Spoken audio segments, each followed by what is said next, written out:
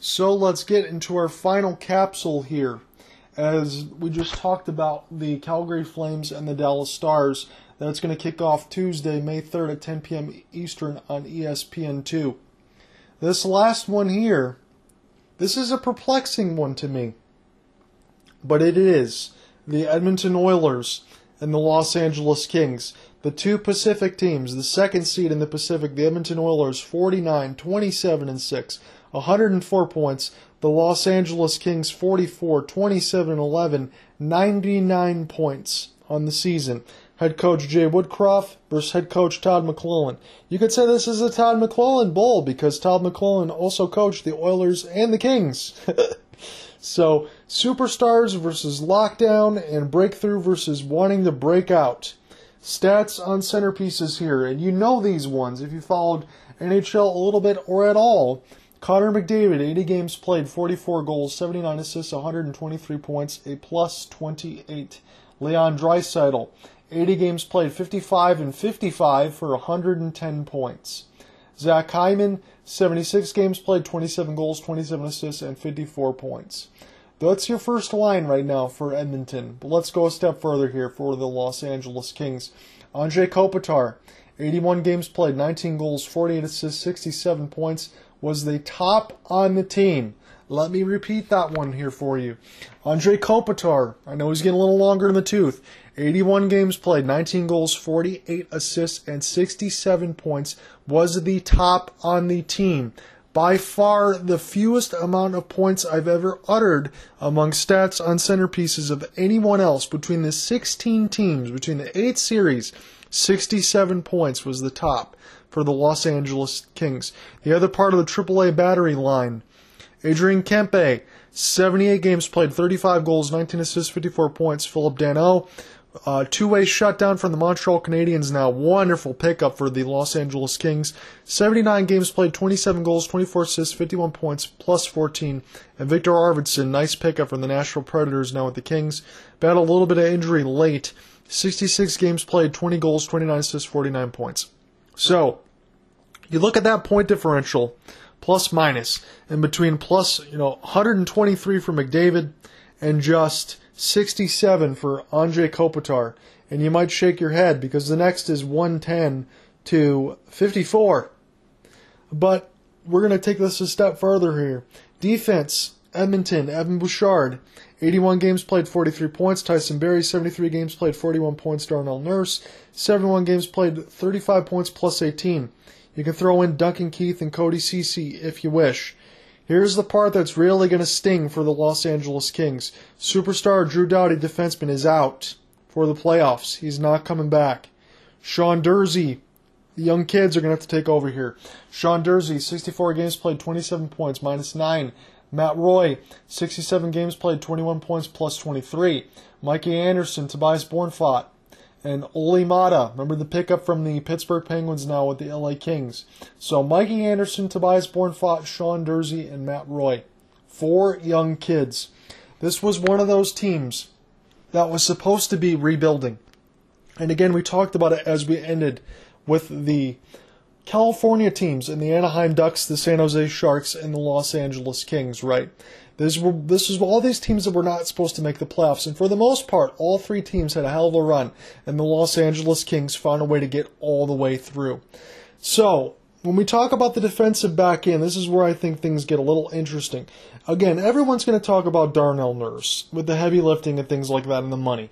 And again, I think Edmonton's probably going to miss Ethan Bear as far as all of that stuff. Again, a couple of years ago, when Edmonton got knocked out during the bubble, he was one of those guys that pretty much played every damn minute because he didn't have enough defense on the back end. Is Duncan Keith and Cody Ceci really going to be enough? Because when I've seen and covered quite a few games here, Colorcast here, for the Los Angeles Kings, whether it be against the Dallas Stars or other few teams, I like the way that Todd McLellan runs these guys on defense. He puts these guys on the top pair because, again, they're the young kids and they have to be right now.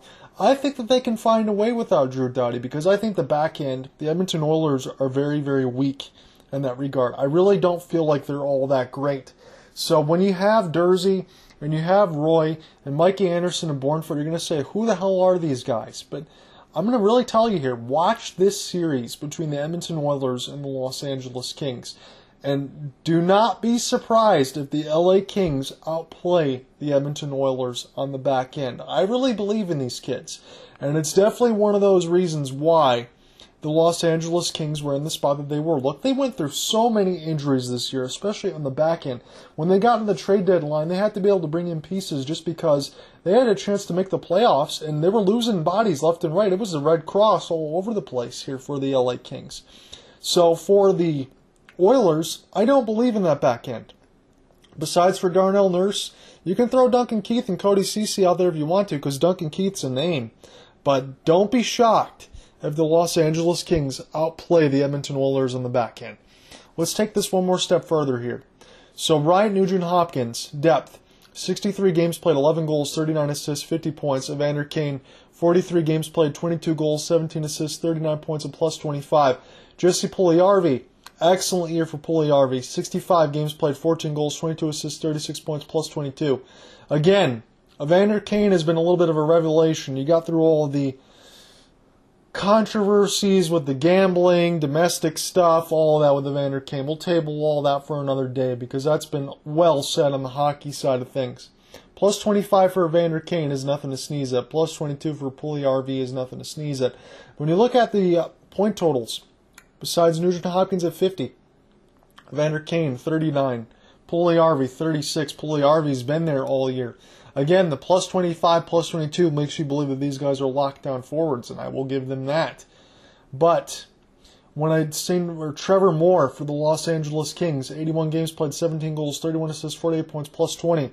Alex Iafallo went from first to third line, fourth line, wherever he needs to go. 79 games played, 17 goals, 20 assists, 37 points, always being able to find production and locking down on defense where he's needed. Andreas Athanasiou, former Red Wing now with the Kings. So Athanasiou could terrorize his former boss in Ken Holland. 28 games played, 17 points, got a lot of speed. And rookie Quinton Byfield, number 2 pick in the draft, had 10 points in 40 games played. So it'll be really cool to watch Quinton Byfield play and see what they can do in the series. I'm going to throw it out to you like this, and it's going to make me sound like I'm going to take the LA Kings. But I'm going to do this here. Because between Connor McDavid and Leon Draisaitl, and I'll throw Zach Hyman in there as well, because 54 points is good. But Connor McDavid and Draisaitl accounted for, again, 123 points and 110 points. The next closest was 54. So that is a precipitous drop-off. And look, I understand Connor McDavid and Leon Draisaitl are the 2 top 5 players in the league. Connor McDavid's probably number 1. Draisaitl's probably 3 or 4. He's definitely the best German player you got in the league. I know Moritz Seider's going to want to have something to say about that down the line for the Red Wings, but Leon Draisaitl is the greatest German goal scorer we've ever had in the NHL. Bar none. But when you think about all that precipitous drop-off, and you think about the Los Angeles Kings, I'm going to go to the point totals here again. They managed 99 points, and Edmonton Oilers at 104, and the most that the Los Angeles Kings even had was Anze Kopitar for 67 points in comparison to 123. So do points really tell the entire story? I don't think they do. Goaltending. This is where, again, I think the Oilers can be a little weak. Mikko Koskinen. He did play well this year, though. I will give him that. 45 games played, 27-12-4 record with a .310 goals against and a .903 save percentage. Mike Smith, 28 games played, 16-9-2 with a .281 and a .915, as opposed to Jonathan Quick. Look, I understand the 36-year-old he's old, but he's in the pipes. 46 games played, 13-9 with a .259 goals against and a .910 save percentage. And Calvin Peterson, 37 games played, 14-2, a .289 and a .895 save percentage. Cal Peterson, about 26 years of age now, he's going to be the answer in goal right now for the Los Angeles Kings, probably because they have to have an answer in goal. And that's pretty much all there is to it after Jonathan Quick is done. So let me take this a step further here. Jonathan Quick, again, he's 36.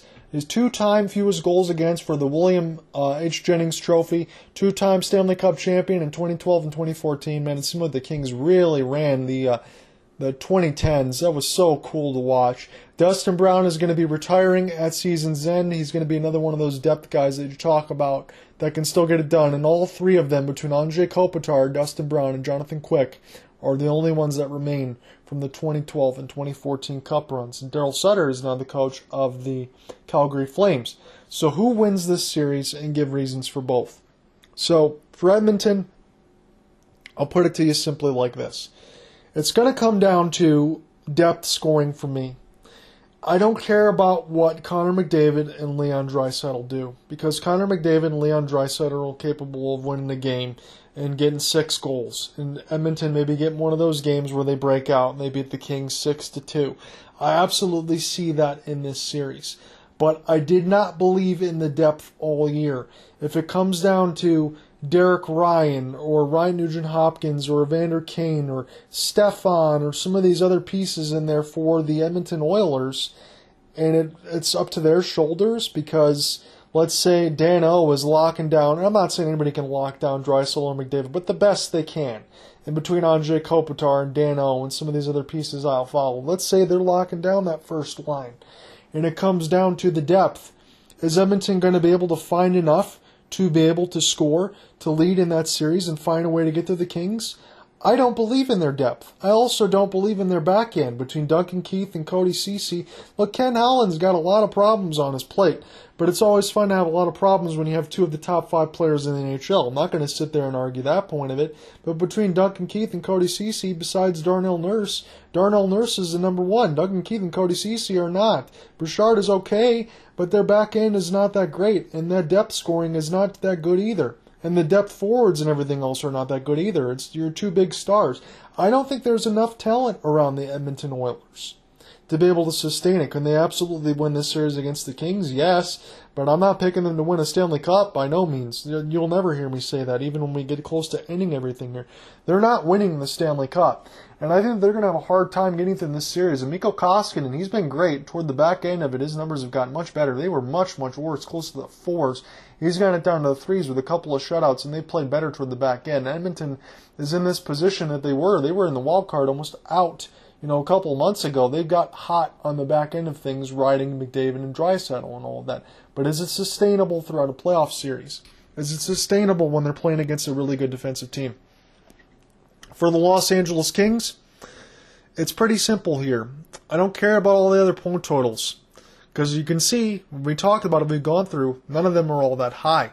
But the Kings still ended up with 99 points and 44 victories, 44, 27, and 11, despite not having a ton of goals. It's going to come down to the back end of that defense. Is the rest of them, as I think, because I don't think the Oilers' defense is very good, can Mikey Anderson, Tobias Bornfot, Olli Maatta is one of the only other mainstays there, with Sean Durzi, so it's Durzi, Anderson, Tobias Bornfot. Can they come down and can they outplay the suspect part of Edmonton in their defense?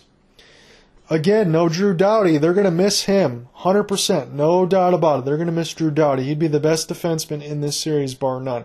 But I've seen the Kings too many times win the games 1-0, 2-1, 3-2, close things down. Everybody else on the two-way forward side of things, when you're talking about Kempe and you're talking about Philip Danault and Kopitar, everybody else getting the job done. Victor Arvidsson, clutch, scoring, doing all of that. I've seen it too many times for the Los Angeles Kings being able to frustrate teams. Sometimes they might get knocked down and get punched in the mouth. They might lose a game in this series 6-2. I will say that for the Los Angeles Kings. But there will be times that they will come back and they'll find a way to win a 1-0 or 2-1 game. I've seen it too many times. The goaltending, whether or not Jonathan Quick getting a little bit old in the tooth there. Mikko Koskinen's 33, Jonathan Quick's 36.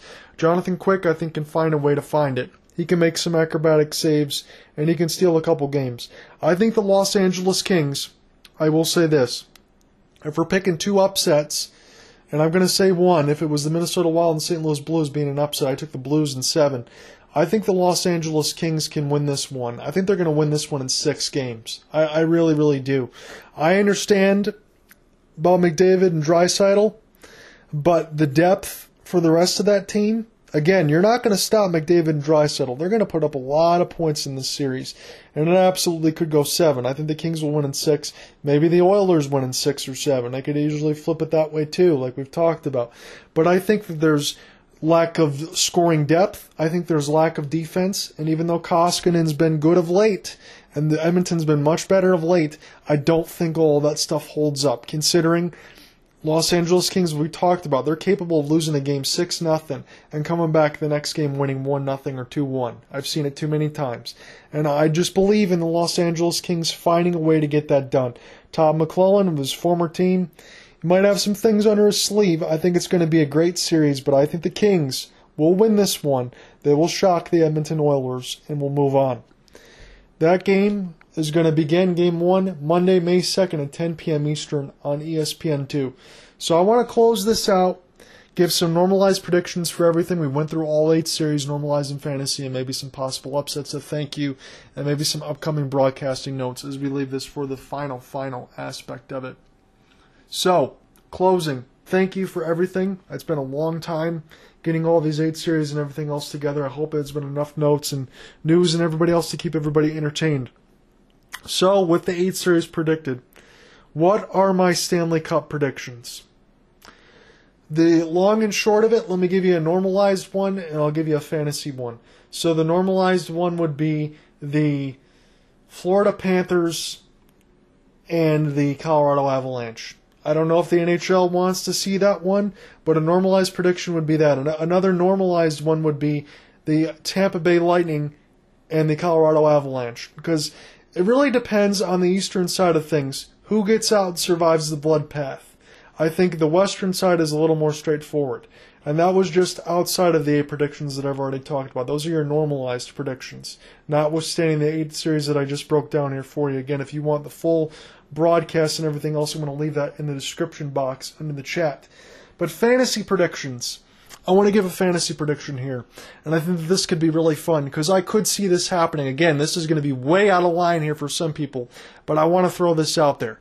If the Toronto Maple Leafs can find a way through the Tampa Bay Lightning, and I'm not saying they can't do it because I said it was going to be a 6-game series, and I imagine it could go either way, but I wholeheartedly put it on the Tampa Bay side just because of the goaltending and defense side.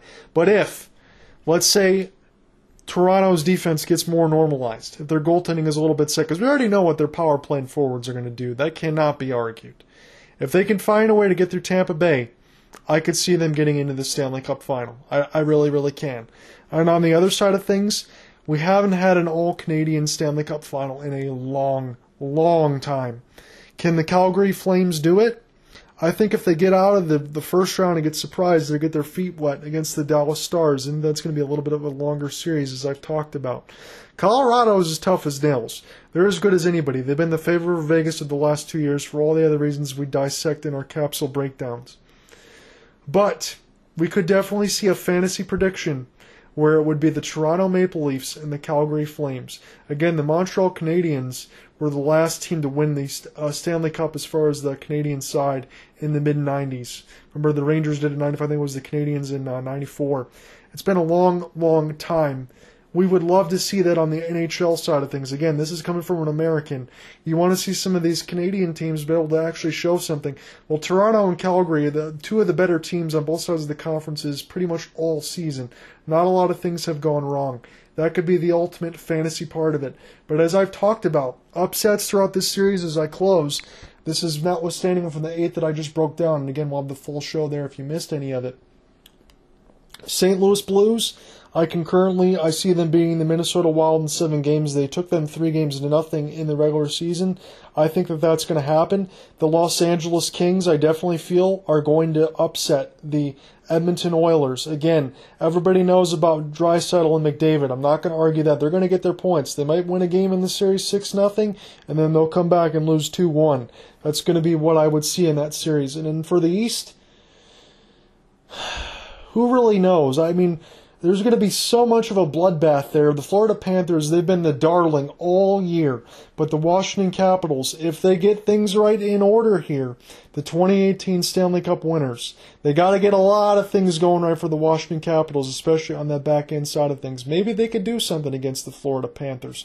I don't think that series is going to go any shorter than 6, but that would be a tough stretch. But as far as Toronto and Tampa Bay, that might be the one where I see if I had to pick an upset there. Toronto is definitely good enough to do it. Their offense is better than anybody's. I don't care about how good everybody says Florida is. Better than anybody's. But for Boston, I just don't see it against Carolina. I think Carolina's too good on the straight edge of it. But those are just everything in a nutshell. I've closed it down. It's been about maybe like an hour and 40 minutes of content. We're going to get all of this uploaded here. I got all the YouTube videos and everything else all set to go after this. So I appreciate it, guys. I know there was a few listening that popped in here from time to time. It's been a long show. I'm going to get out of here, and I'll talk to you guys soon. I'll probably be covering a game either Monday or Tuesday night. I'm going to check the schedule just in case I get a chance to hop on here with Cooper doing a Flames game. I think that's going to be on Tuesday. I got all the other stuff in there as well. I'm going to double check that here right now. So for the Flames, that's Tuesday. So I could cover a Monday game, cover a Tuesday game. Hopefully he'll be there on there late, and we can get that going. But I'll probably have coverage here for you tomorrow. It's probably going to be Tampa and Toronto because that's the early game on Monday. But I'm going to get out of here, guys. We'll talk to you soon. Hope you enjoyed the Stanley Cup preview. We broke down all 8 series, and then we broke down some fantasy stuff at the end and some closing and some thank you. I appreciate it, guys. Have a good one. Peace out.